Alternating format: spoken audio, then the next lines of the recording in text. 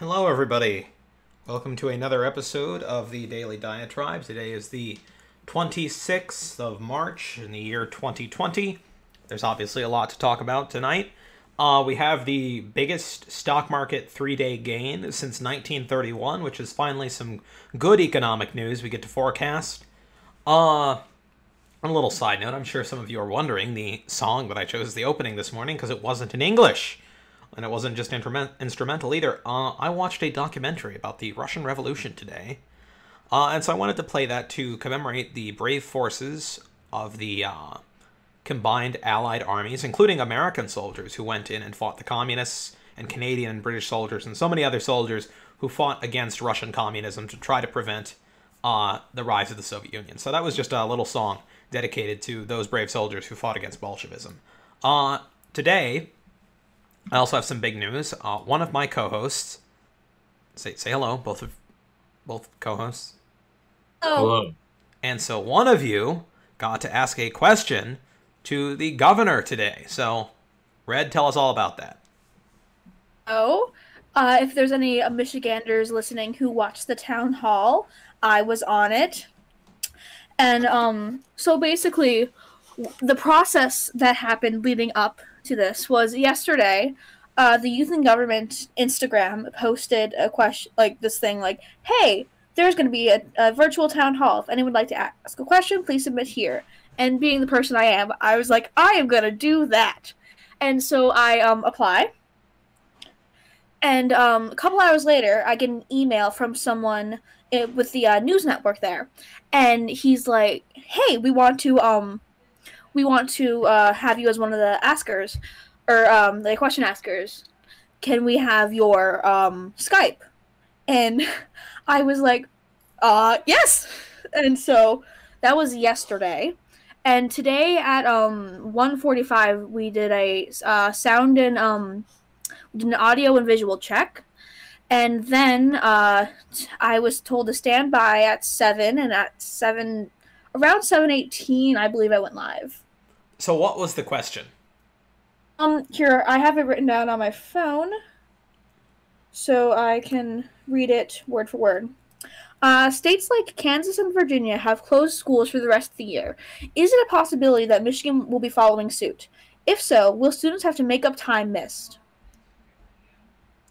And so what was the governor's response?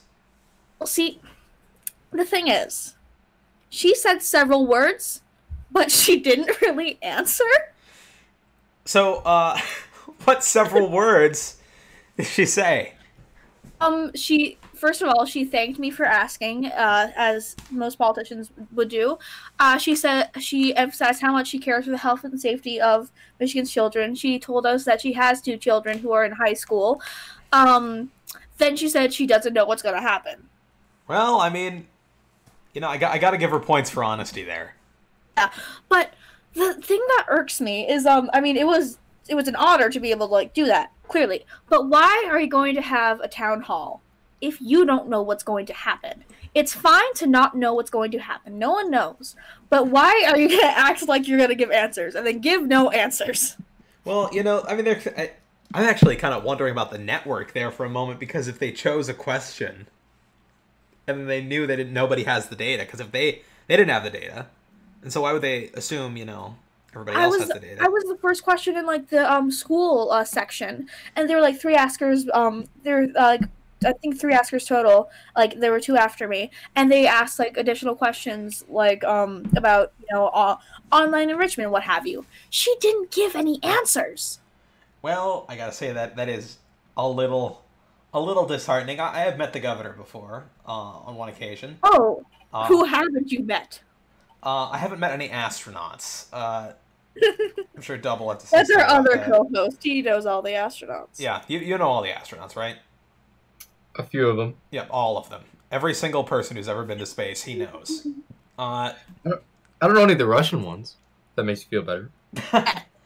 Yes. But either way, I met the governor before. The governor seems like a pretty direct person, so I guess, that's kind of a little concerning, just because, you want direct answers, you want straight answers, you want some certainty. And I do believe that if there is not certainty, that it's not good to project uncertainty. You know what I The mean? ambiguity scares me. What? The ambiguity of her responses disturb me. Yeah, yeah, and that's what I fear people will get I out mean, of that. Is that I dropped a Star Wars quote, but I'm not sure everybody's seen Star Wars. I'm sure the people watching this have seen at least some. Her lack of faith disturbs me. Ah, yes, that quote. Is it a bad time to say I've never seen a Star Wars movie? You know, Well- I think you've told us that before, which is why I was scared to say it. So I'd like to know, out of the 3 major franchises, you have not seen a Harry Potter movie, have you? No. I've seen all the Harry Potter movies except for the last one. Okay, so that's the one you've seen. Everybody's seen one of the 3, either Harry Potter, Narnia, or Star Wars.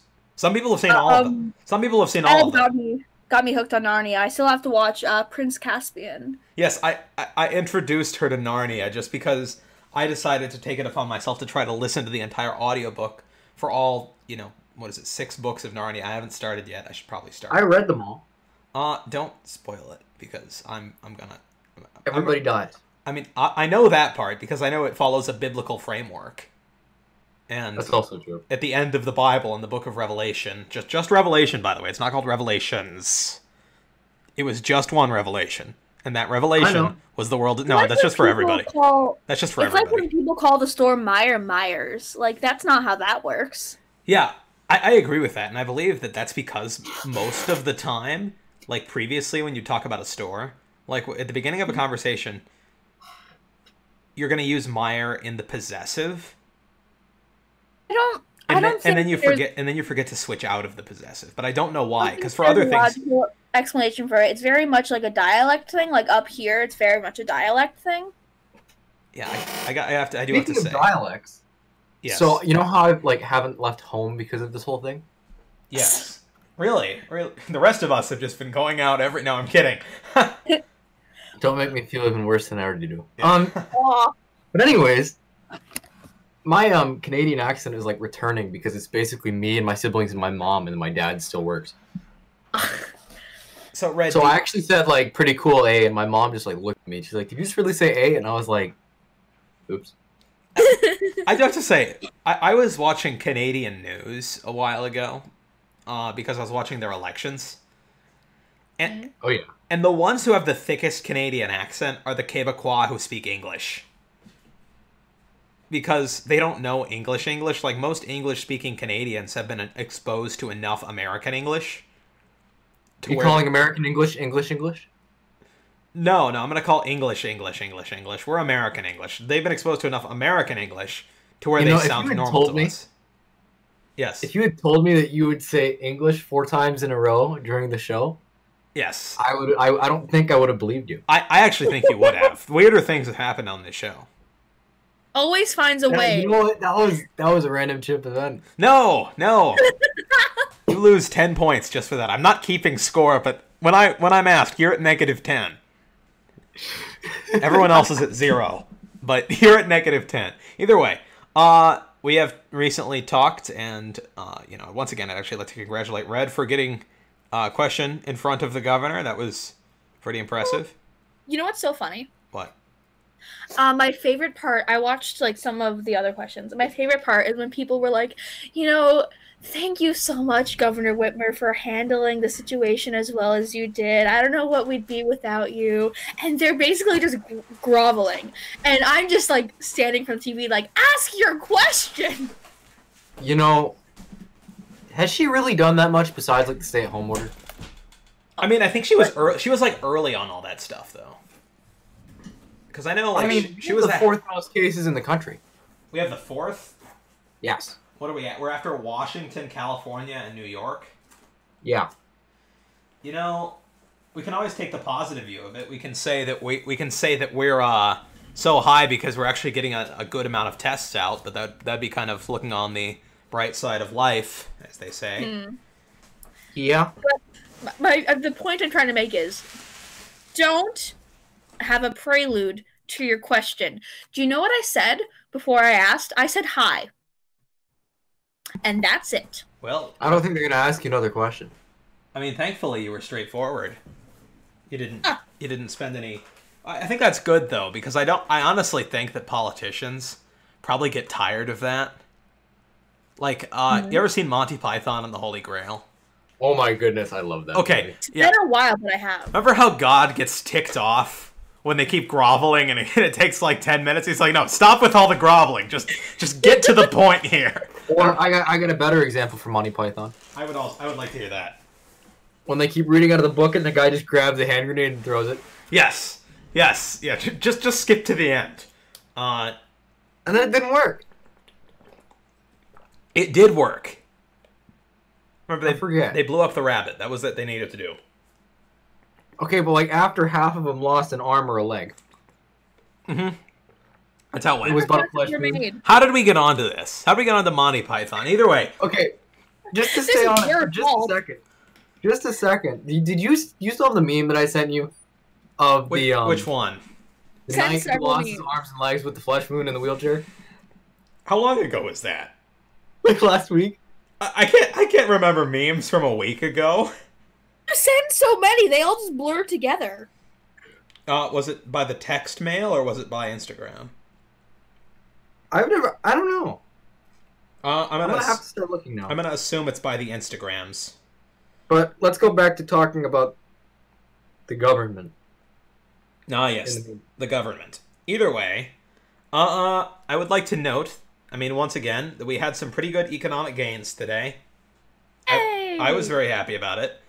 I think it's important that we're finally seeing a little bit of recovery, and this is, I would say a big warning sign for the Democratic Party is if Trump gets back the Dow Jones Industrials up to about 29,000 again. I think by at latest August 1st or somewhere around there, I think he will, have the talking point.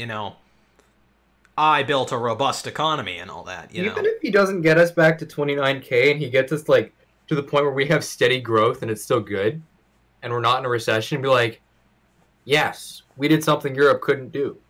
That's true. I mean, Because like our labor market, like, okay, context of this is that the U.S. had like its largest unemployment claim ever last week with 3 million people. But that's not a problem that like we've come upon. That's a problem that we've created by enforcing social distancing. yeah, it will recover because those jobs will still be needed once people go back outside. Yeah, because people are like, all right, we're done. Let's go back to normal. People just go back to work, and people will probably enjoy going back to work. So, your happiness scale will be up too. I mean, that's true. I think after this is all over, the consumer confidence index will just, straight up. I mean, kids want to go back to school, which says something. Yeah, I mean, that'll give parents, smaller headaches. We How do you guys feel? may see about, declines in ibuprofen sales. How do you guys feel about Trump trying to make it so that we're gonna go back like pretty soon? He said maybe. I watched the whole town hall. I watched the entire event. That when they finally said when you want to do it, he said April, or like when he said Easter weekend would be cool. He said if, not like a definite, like that's when he'd like to do it, but if the circumstances don't provide, then he said no. Yeah. I think he likes saying optimistic things and then saying, well, maybe. I mean, his job is also to be. I mean, yeah, his I job agree. is to be the national optimist. I agree with you. I don't think he should be doom and gloom. That's if there does need to be doom and gloom, that should be the doctors. I don't think it's good for the head of state / head of government to be all everything's gonna be terrible and we're all gonna die. That would also be bad.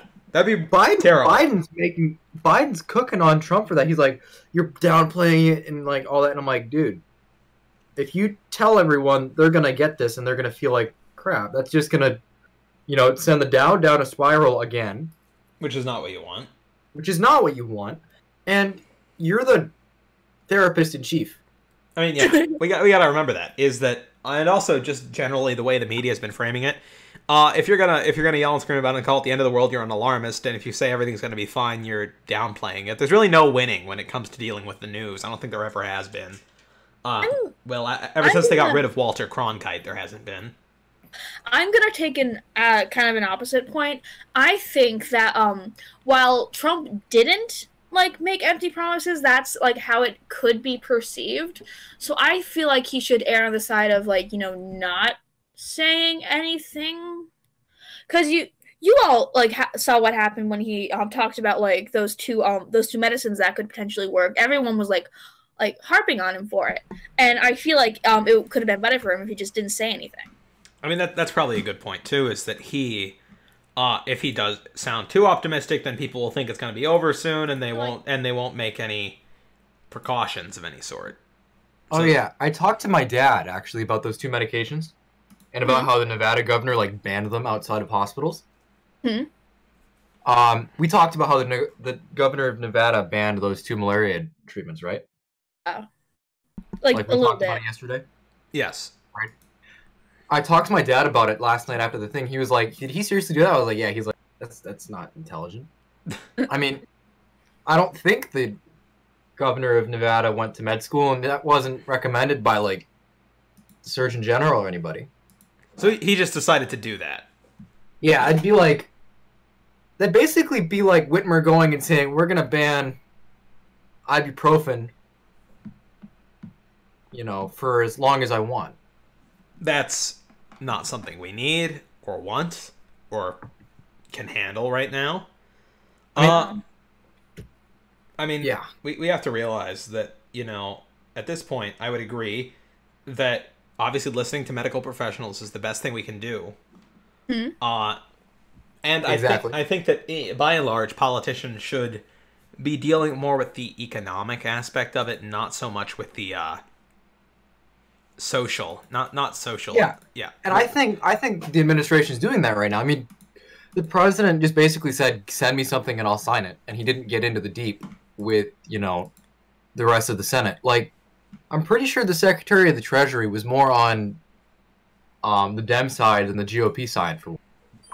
I think especially about the when it came to the the universal basic income that was only a month, the $1,200 check.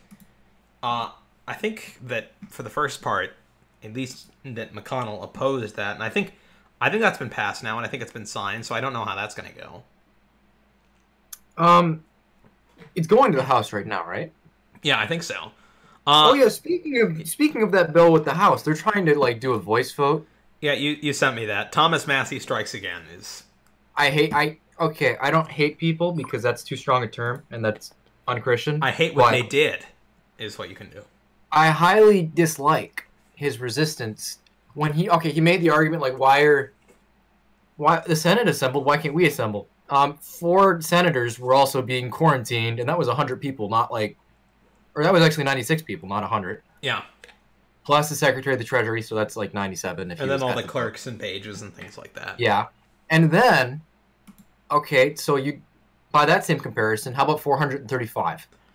Yeah. Like, plus the exponential growth, that just adds in like a lot of stupidity. Plus the representatives from the territories. Yes. Who can't vote. They just get to like wave. No, they get to sit there. So with territories, like, why would Pelosi throw in provisions for like Howard University and stuff? I did see that. I saw that Pelosi added all sorts of I mean, I can't find a better word than random, so I'm just gonna say random. Funding for like the Center for Translational Studies and a few things like that. How does that have anything to do with like aid? I didn't like that. It was like $200 million for like AIDS research. Like, yeah, but wrong topic, wrong disease. I think she pulled out the wrong bill from the wrong year. Yeah, I mean it kind of disturbed me to see these random, and then it gave a random handout to a random industry. I remember. I'm gonna check now because I kept a picture log of all these things. Number one. This was really ticking me off. $300 million for the IRS, $35 million for the JFK Performing Arts Center, $90 million.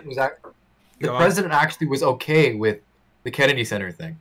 Well, yeah, that's fine, but it's also still unrelated. $90 million for an HIV program, a certain $36 million for the National Center for Advancing Translational Sciences, $7 million for one specific DC charter school, Gallaudet University. And then Howard University got $23 million. $300 million for the Corporation for Public Broadcasting, which is fine. $500 million for the Institute for Museum and Library Services. That's fine.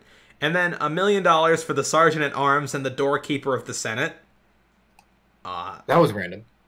Okay, then. And then $300 million, and this is really completely unrelated, and that's why it, ticked me off, but $300 million for migration and refugee assistance.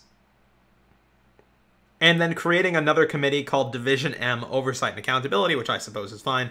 And then Wi-Fi hotspots and iPads. Yeah, okay, who's getting the Wi-Fi hotspots and iPads? I can't read the incredibly small print. Okay, those two universities are private universities in D.C. Yeah. So wouldn't they just get thrown in with the aid for education anyways? Oh, hopefully, but I don't know. Someone's getting, special handouts, and I don't understand how at this time right here that the top of Speaker Pelosi's priority is migration and refugee assistance.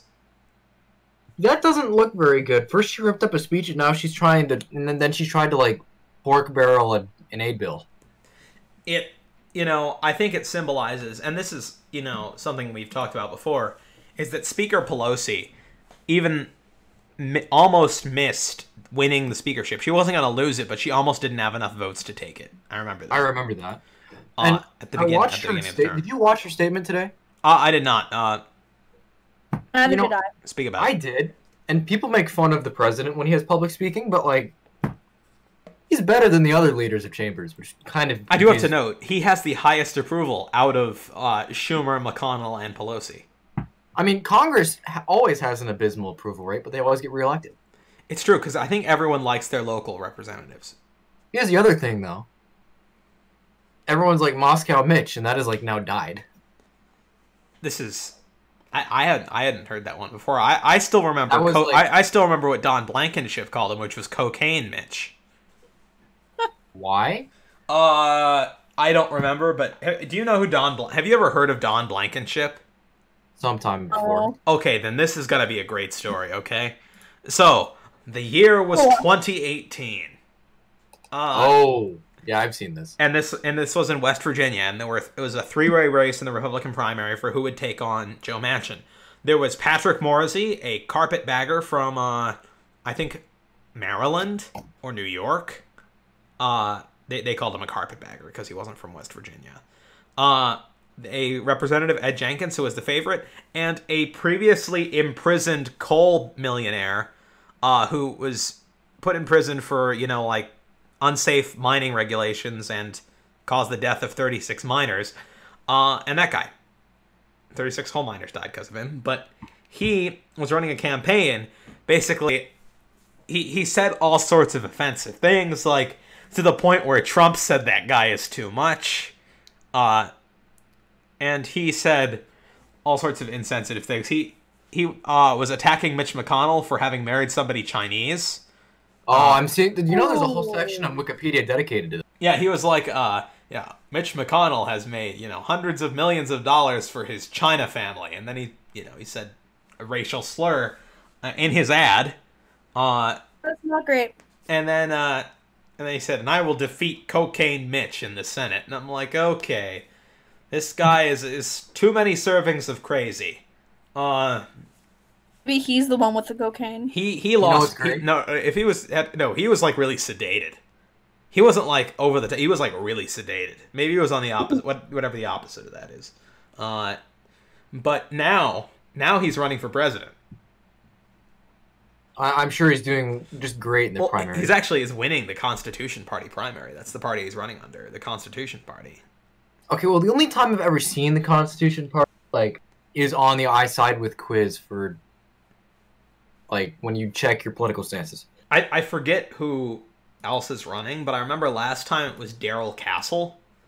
2020 Constitution Party primary. By the way, I'd also like to note that a former governor, Lincoln Chafee, is running for the nomination of the Libertarian Party and is currently polling almost dead last, so he just can't get anything done. Ooh.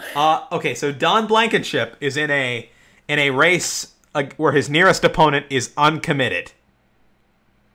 Fantastic. These people went to the polls and clicked a box that said, "I don't really care."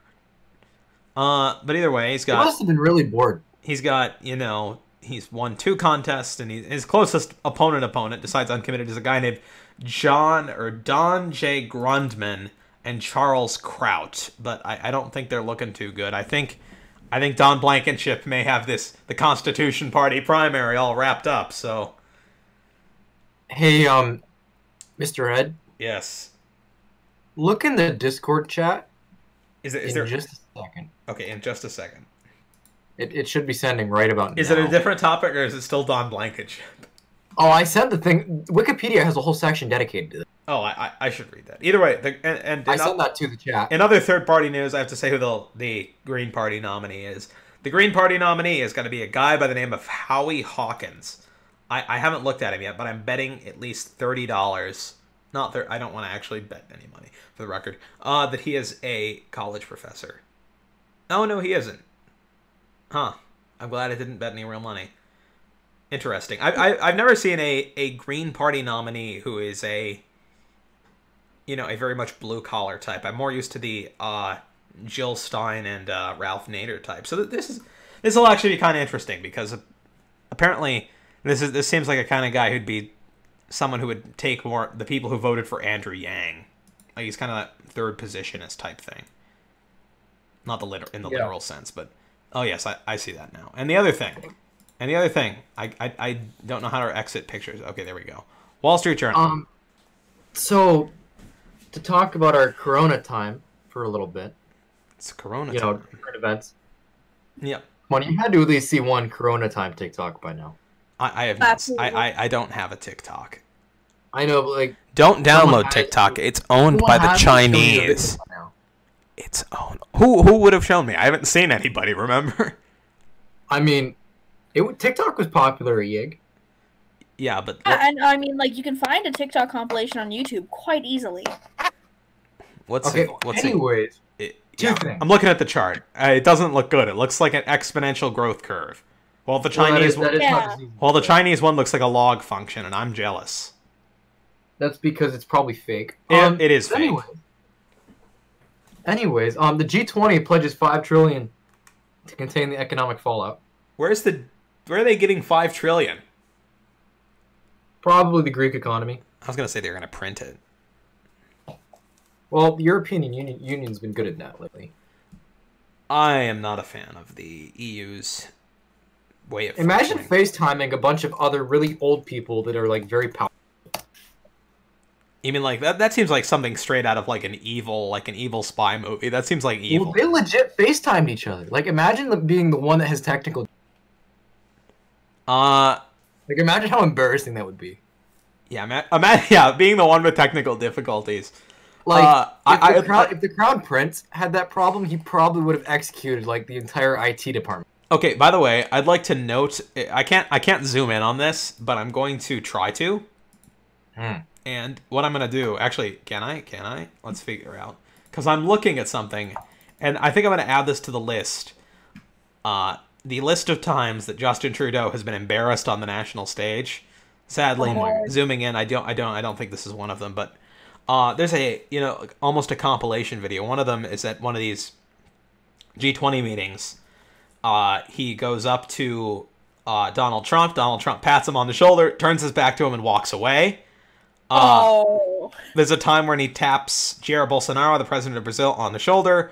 Bolsonaro gives him a nod, turns around to shake hands with Viktor Orban, who's still, and Justin Trudeau is still sitting there, just being ignored. You know, a lot of Western Canadians do not like him. I know that. I've met people from Alberta who... Oh, my uncle lives in Alberta. He hates... Oh, okay, yeah. You know, a lot of Alberta, like, people that live near Calgary... Yeah. Are like the Canadian edition Republicans. I've heard that. I think Alberta and Saskatchewan. I mean, Alberta is like, what is it? The Texas of Canada. It's an oil-producing, very conservative state. Yes. And they always talk about seceding. So here's the deal. So actually, Quebec probably does that more. None of them like Quebec. But anyways, my mom grew up in British Columbia. I don't know if I told you that or not. Like Vancouver or like inner British Columbia? Like, like Vancouver Island. All right. You know where that's at, right? Yeah. So, anyways, allegedly, like the Western Canadians hate the Eastern Canadians because a lot of like the West side is like the industrial area, and the East side is more of the bureaucratic and banking with Quebec that whines a lot. Mm-hmm. And I've heard weird. Quebec gets a lot of money from the Western Canadians in the, what are they called? Equalization payments. Yes. So Which is weird because like on the you know how like if you run into people from Ontario, they're in the sense they're what? liberal. Yes. Like yeah. Like you go to Western Canada and you go like obviously it'd be more rural in some areas, but like even the parts that are not, they'll still have a rifle, and we're like, how did you get these?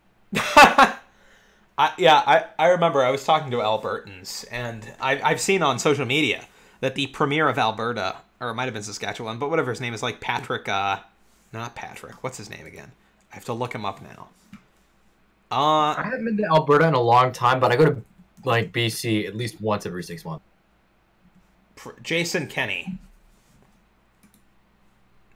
I'll have to text my uncle about him later. But Jason Kenney, when Trudeau recently won, or I guess that was a year ago or so, when he won election, he wrote a letter to Trudeau that was in the style, and this is something a little bit more, in Canada they use a little bit more passive-aggressive than flat-out aggressive like we do.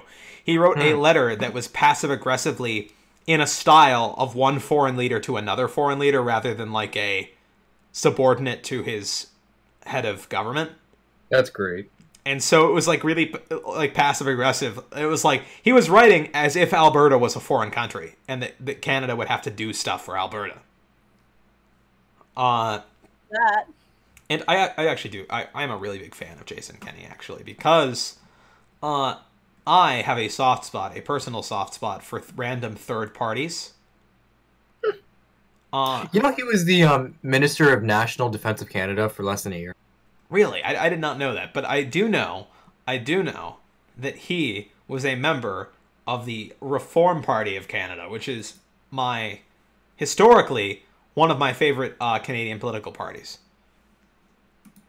Just because Canada and America decided to have reform parties at the same time and they both failed, but it was a valiant effort on both parts. I love strange political parties too. My favorite is the Anti-Nebraska Party of America. Yes, I remember we talked about this. The Anti-Nebraska Party, which briefly, but not briefly enough, was a political party in the United States based on people who just didn't want Nebraska admitted to the Union. I mean, there's nothing really to say because they were exactly what their party title was. They were just against Nebraska. And there was a Chicago mayoral election in which both candidates were Democrats, but on the party line it said, on the ballot it said, pro-Nebraska Democrat and anti-Nebraska Democrat. On the topic of weird political alignments as well, Red, I sent you a link a while ago about a random Pennsylvania gubernatorial election where the biggest topic was a scandal about furnishing the Capitol building. Oh, yeah. It was quite a strange election. Then in 16, 14, 15, 12, something. No, not 12. But a little, between the years of 1914 and 1920, there was a Florida gubernatorial election in which the guy who won, Sidney Johnston Katz, or Cates maybe, won the only governorship for the Prohibition Party. Wow. And he was a Baptist preacher turned insurance salesman turned Baptist preacher You're barking. again. I'm sorry, that's my dog. Where's my dog? My dogs are outside. My dog's sleeping. He always sleeps. He's awake like the entire night though, but he's sleeping. So he's a nocturnal dog. Yes, he is a nocturnal dog. You know another good party? What? The Rent is Too Darn High Party of New York. Yes, I remember that. Jimmy McMillan, a rent control activist who thinks The Brexit Party. The Brexit Party The poor Brexit Party. The Brexit Party is the only political party that I know itself to purposefully want itself to have less power, because the only seats that it had were in the European Parliament. And then they were like, no, we need to put ourselves out of work, was their whole... and now they only have, like, what is it? Like 4 seats in the Welsh Assembly. They're supposed to become the Reform Party soon, so that'll be interesting. But well, they got their job done, so I'd say they have a 100% success rate. It's true, but I also must say, Boris Johnson would have a much more comfortable majority right now. I know he already has a pretty comfortable majority, but he would actually have a more comfortable majority. That was the worst Liberal loss since, like, World War II. Labor loss. They still have a Liberal Party. It's on life support, but it's still there. And their leader lost her seat. What was her name? Okay, Jo Swinson. Explain to me how, like, May couldn't get anything done and Boris showed up and was like, showtime. Oh, because he called an election, and then he won in a huge landslide. May called an election and had to form a government with the Democratic Unionist Party, who now hate her. And so Boris decided to call an election, and the Labour Party was like, no, we don't want an election. And Boris Johnson was like, chicken, haha, you're chickens. And they were like, no, we're not chickens. And then they voted to call an election. Originally, by the way, the Brexit Party did a strategy, actually, because originally they were going to run in all 650 constituencies, all right? Yep. And that was actually going to help the Liberal Democrats, who now only have 11 seats, but they were talking about the Liberal Democrats possibly getting 200, because there's that many marginal seats that are with like less than 5 or 10 points. And they were afraid of the Brexit Party. So the Brexit Party pulled out of all seats where the Conservatives were in power, except for one in Cornwall. Interesting. Where Anne Widdecombe ran. Anne Widdecombe, an interesting person, but we're not going to get to that right now. And so then Jo Swinson and the Liberal Democrats' entire strategy just got a direct torpedo to the hull, and they actually only lost 1 seat, and it was their leader, which is embarrassing. Yeah. The Scottish National Party got 49 seats. Their highest was 54. But the Scottish National Party, that means in Scotland they probably still want to leave the UK and rejoin the EU. But I remember a very weird promise made by the leader of the Scottish Conservative Party before she resigned. Ruth Davidson. She said if the SNP got more than 50 seats in the next general election, that she would swim naked across the Loch Ness. There you go. Everyone was up very late trying to figure out if that would happen, because it looked like they would get 51 seats.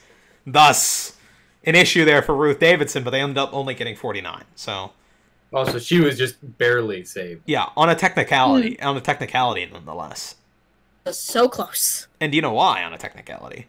Because the SNP still had an official candidate on the ballot who they had expelled from the party. But he won anyways. That's like the European version of Amash. Exactly, but he won re-election anyways, and now he's seated in Parliament, and it's just kind of awkward. Because he got kicked out of his party. Is that party? No. And so he's just kind of there. I think he's the only independent actually in the House of Commons right now, which is also probably awkward. But either way, there were these seats. Okay, so the Northern England is like the Midwest in the U.S., like traditionally Democratic voters, but they're also really blue-collar areas. Well, that's because where the Industrial Revolution started. Yeah, they're blue-collar types, good, honest, hardworking people tend to vote a little bit more to the left, but they really liked the Brexit Party's populism, okay? So the Brexit Party only ran in seats where Labour held them, and so the Brexit Party, Boris Johnson, by the way, did not actually pick up that many votes, but Nigel Farage's Brexit Party took about 10, 20, sometimes even 30% from the Labour Party and allowed the Conservatives to win. So, as soon as Brexit is now over, and in 2025 or 2024, whenever the next UK general election is, the Conservatives were going to have a really hard time holding on to those seats. Because the Brexit Party won't be around. But if Boris Johnson had actually reciprocated the pact with Nigel Farage, Because the Brexit Party came in second, or like a close third in a number of seats, if the Conservatives had pulled out, then totally the Brexit Party would have been able to win. They would have gotten about 15 seats, and Boris would actually be sitting on an even bigger majority, and he probably would have enjoyed that better. It was kind of strange, but... You know who I'm honestly not a fan of? Nigel? Corbyn. You're not a fan of Jeremy Corbyn. I suspected you weren't a fan of Jeremy Corbyn. Isn't, like... I'd seen some things where he just seemed like an anti-Semite. The Labour Party... The Labour Party is one of only 2 political parties in British political history to be ever investigated for institutionalized racism. The other one was the British National Party, which was an openly neo-Nazi party.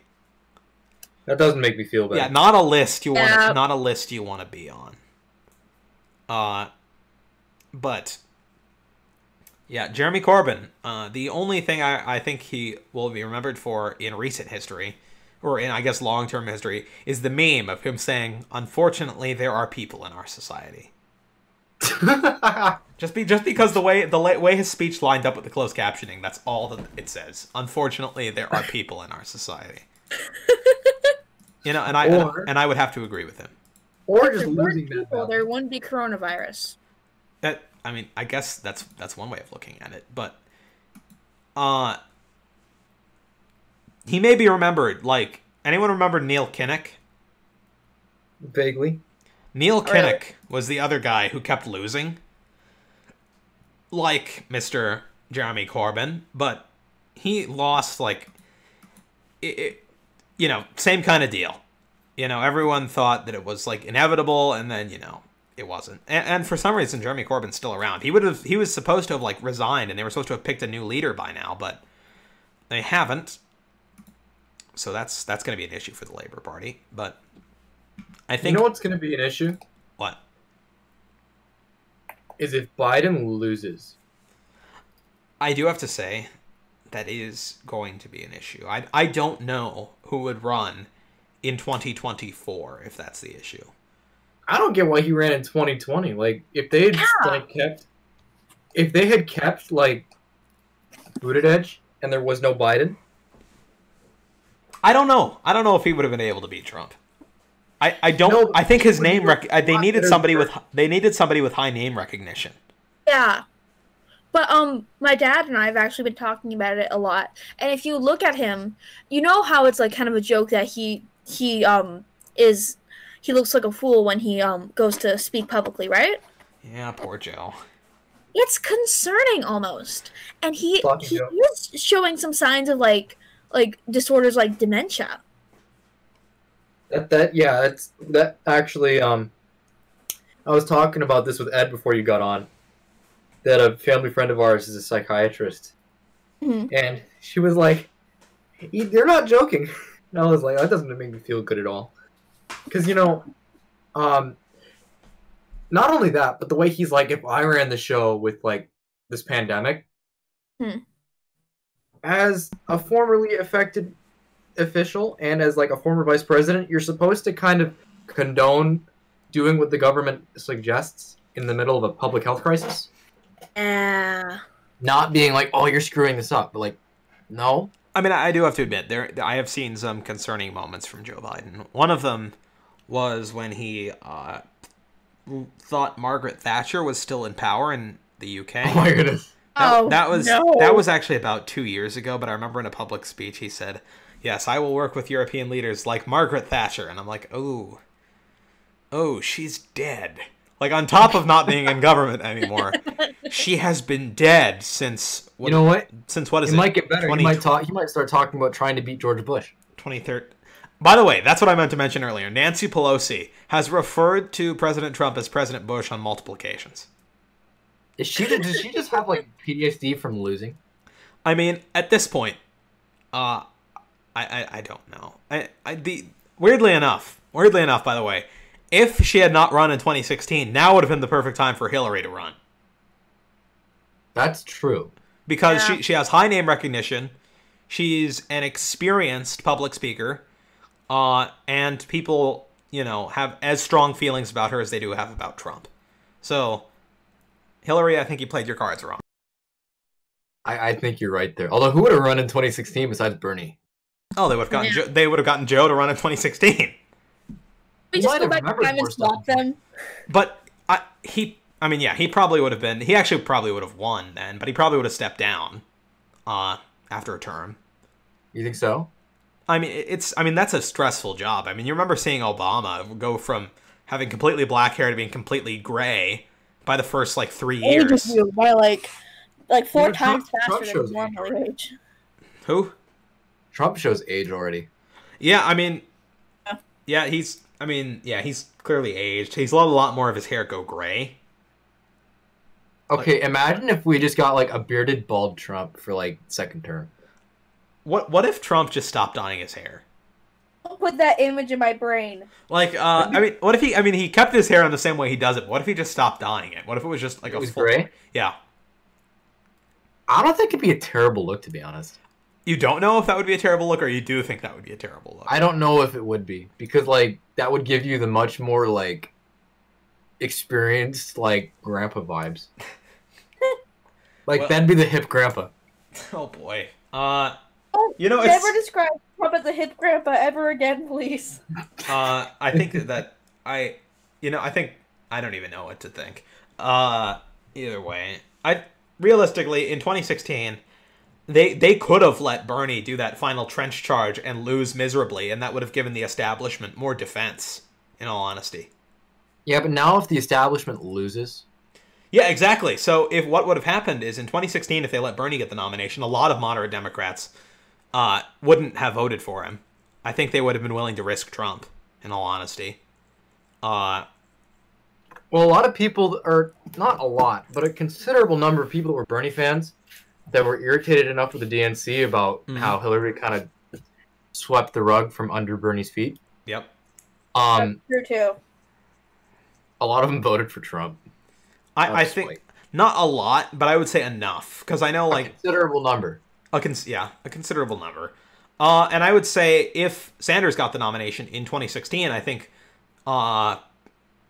Midwestern suburban voters would have turned up their nose at both choices and said, well, I know one of these people isn't going to touch my 401k. And so reluctantly, they would have voted for Trump. And I think Trump would have won by a heck of a lot more if Bernie was the nominee. I think if Trump remotely resurrects people's 401ks by November. Yeah, that's true. I totally agree. But in 2016, in all honesty, I feel as if Bernie had been the nominee, that the Democrats would have lost almost the entire Midwest, except Illinois, and Illinois would have been eerily close. They almost would have lost Oregon. They probably would have lost Nevada, Colorado. New Mexico would have been close. Virginia, Trump probably would have won. Pennsylvania, Trump would have won. Trump might have won all of Maine. Trump might have won New Hampshire. Win Pennsylvania? No, he did, yeah, but he would have won it by a lot more. Because he would have gotten the Pennsylvania suburbs and the industrial part of Pennsylvania. Yeah. And so it would have been a disaster. And I think that the Democratic Party would have said, okay, look, the progressive wing lost. Thus, you should come back to the moderate wing. And then this time we Let's change that. Yeah, they've been like, you lost, now come let us reason together. Yeah. And then it would have been... That was your biblical quote for the day. I expected at least one. It's almost the end of the show, and we've only had one, so... Oh. Either way. Well, you've had your random chimp event, there's been no name drops, and now you hit a Bible verse. We're basically done. That's... that's actually kind of interesting, because I would like to turn to a more biblical note. And I was thinking about this, kind of deeply, and today, and this is just on to Christian issues, an issue plaguing the church, and I was watching a lecture on the Council of Nicaea by James White, Dr. James White, and he went on a little teeny tangent, like we do here often, about how he was at a debate, and he is a Presbyterian, but I think he might be an Episcopal, I don't remember, but he was at a theological debate, and he said it was weird because it was the first time he wasn't either moderating or in the debate, and what he heard was somebody say, and somebody who is a Christian said this, he heard somebody say on the debate stage, we have to think about things that Jesus wouldn't have thought of, because after all, Jesus was just a man from the first century. Oh, no. That's questionable. And he was like completely shocked, and he was like, what? And after the debate, he went up and talked to the guy, and the guy said, yeah, you don't really believe the disciples thought Jesus was God, right? And he's like, yeah, no, I do. That's kind of what our whole faith is predicated on. And so he went on to a tangent about that, because that moment when... Go for it. Go, you go on. You're about to tell a timely joke. I actually wasn't about to do the timely joke. Gosh darn it. I thought you were prepared for it. Either way, what is, I think, the important thing is that in Christianity right now, I think there might be a considerable amount of people who think that Jesus was just a guy who said really nice things. Like, more like viewing him like the Buddha than properly the... That defeats the entire point, though. I know it defeats the entire point, which is why I find it ridiculous. What was the name of the very famous sect that, like, did not believe in the divinity of the Christ? Like the inferiority of Christ, or like just not the divinity at all? Not the divinity. I think that those were Gnostics, but somebody needs to check me on that. They might have been Gnostics. It's in my world history textbook somewhere. What I feel like mentioning is the followers of Arius, who were Arians. That's what they're called, Arians. Not to be confused with the Nordic thing. So I'm just going to call them the followers of Arius. But the followers of Arius and the Eusebians believed that Christ was divine, but that he was not always divine. They believed that part in the Bible where Jesus was baptized by John the Baptist, and God looked down on him. Now we got to get more Bible quotes in. Truly you are my son, and I love you. Remember that? They believe, this is my son, for I am well pleased. Yeah. They believe that is the moment that Christ became the Son of God. You know what's weird? What? You know who's one of the followers of that faith?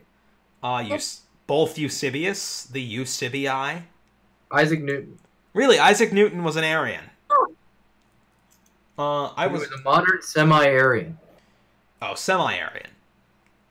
The fact that he's even part of it makes me curious. Yeah, so they're subordinationists, so they believe that in the Godhead, that Christ is in a subordinate position. Explaining the Trinity is not something we can accomplish in these last 6 minutes of the show.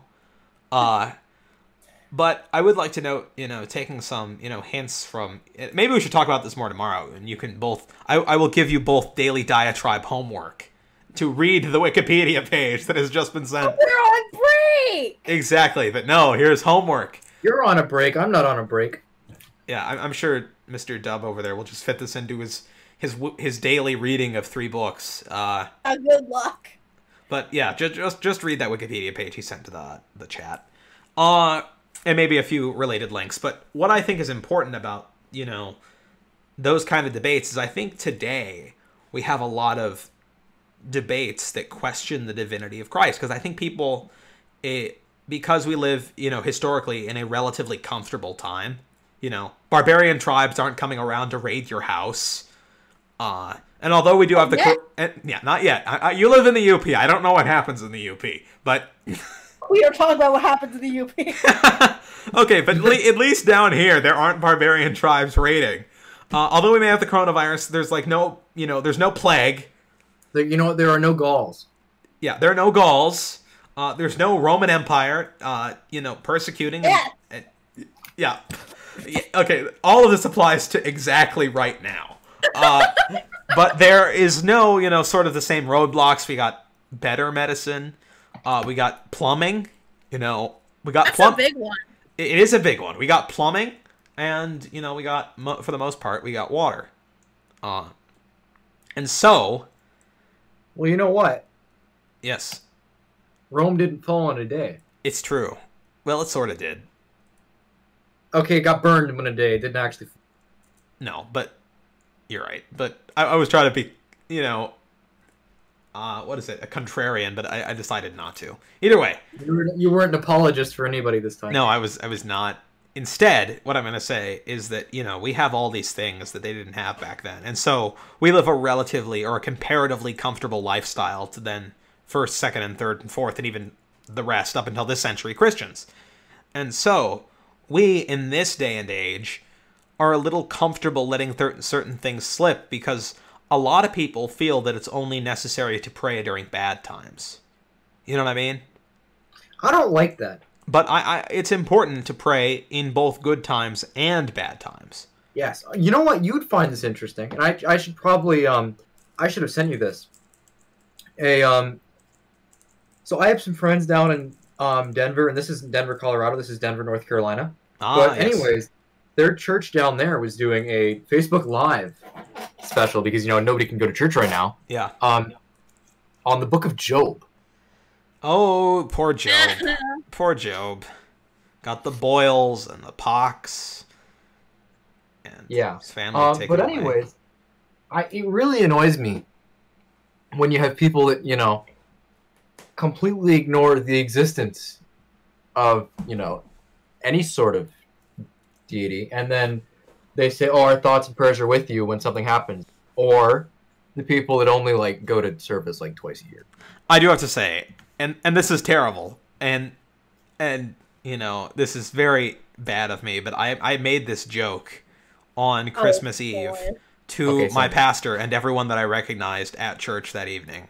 And and it was on Christmas Eve. And I said, Pastor, we should hand out little pamphlets that say church open 52 Sundays a year. That's awesome. It's also kind of it's incredibly judgy, but here's the issue. When you come into church on Christmas and Easter and the pews are completely full and you're like, this is where I sit, and there are these people you haven't seen since Christmas there, and you're like, well, come on, man, this is my seat. Oh, you know what's great? You know what you should do? What? Hey, you look older. Hey, where you been? I was worried. Oh.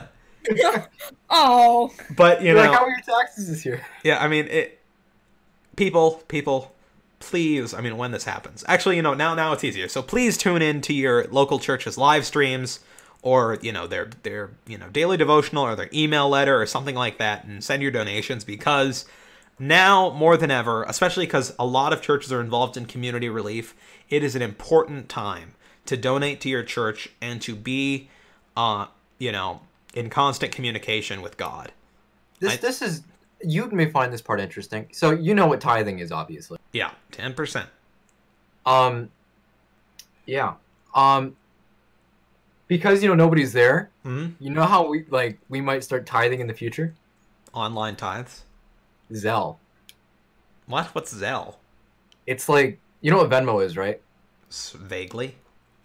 It's like the Chase JP Morgan Bank version of Zelle, or not Zelle, of Venmo, where you don't have to pay any fees, and it's like a joint venture between all the major banks to make transactions easier. Mm-hmm. Okay. Yeah, you can now tithe with your phone and Zelle. Well, I was going to suggest that every church set up a Patreon. Now, and this is another thing. This is another thing Dr. James White talked about just before we go, because I see at the time that the hour is already late. But he mentioned that there is, and I am a Protestant, and thus and we are all Protestants, and thus we are guilty of this. And he said he was guilty of this. He's a Protestant too. He said that from a young age, when we're learning about church history, we don't learn a lot about church history that's non-biblical because, we've kind of been taught, those were just a bunch of Catholics. But they weren't, because the modern conception of Roman Catholicism wasn't until much later. You look at the Council of Nicaea 325.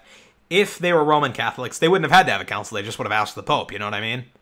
Yeah. If they really believed in Petrine supremacy, they would have just said, hey, Mr. I don't know, I'm just going to make up a name, and I hope it was right. Pontifex Maximus.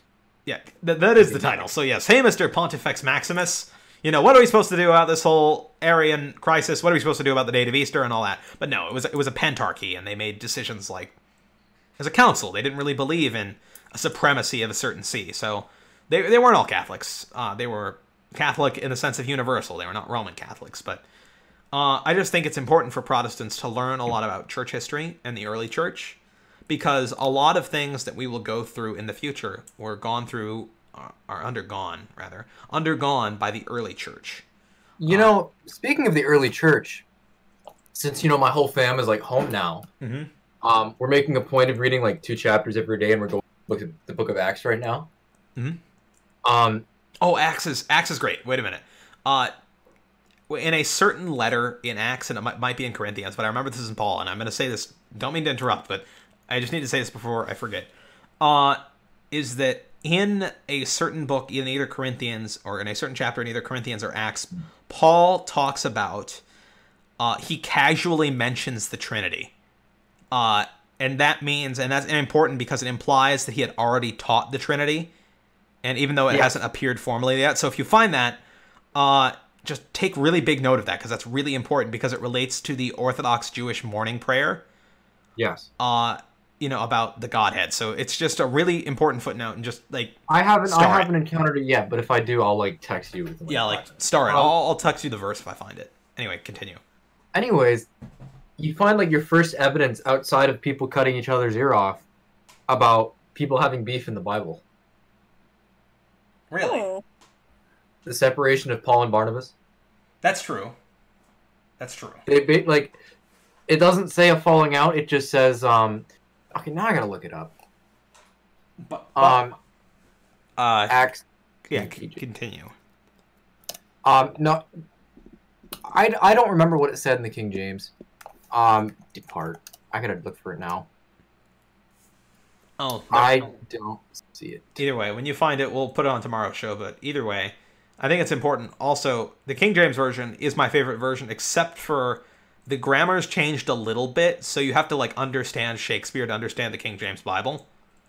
Well, I grew up with it, so like, yeah, which is funny because like whenever we do Shakespeare in middle school, and everybody was like reading backwards and somewhat sideways.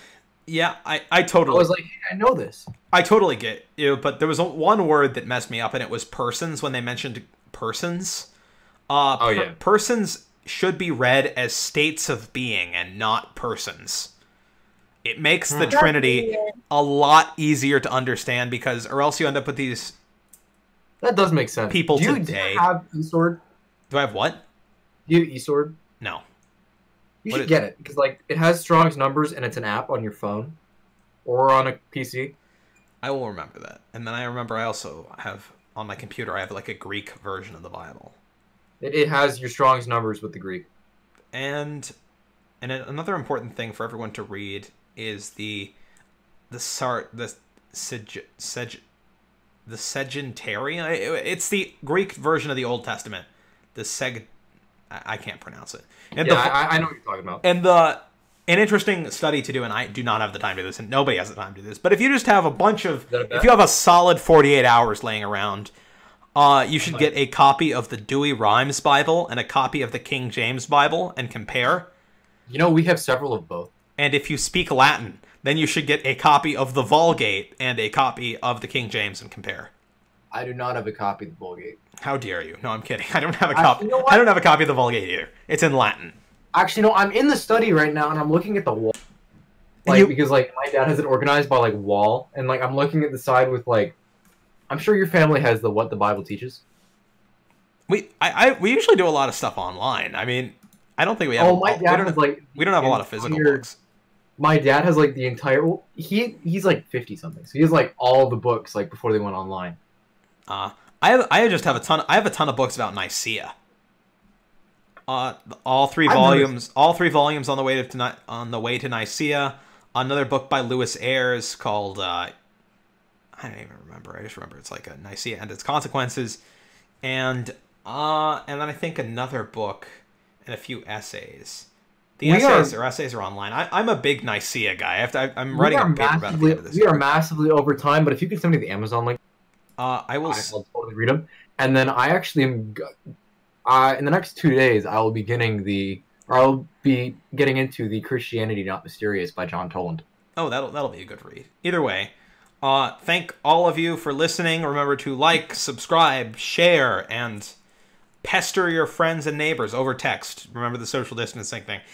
To listen and to this podcast, we air every day from 9 p.m. to, I guess we're a little over time now, so let's just say 10:05-ish p.m. So thank all of you. God bless America. Hosts, any closing word? I don't have anything, dude. I think I'm... Or do I? Okay, that was a little disappointing. But either way, thank you. God bless, and have a great night. And tonight we have our closing music, which is by Handel. So enjoy.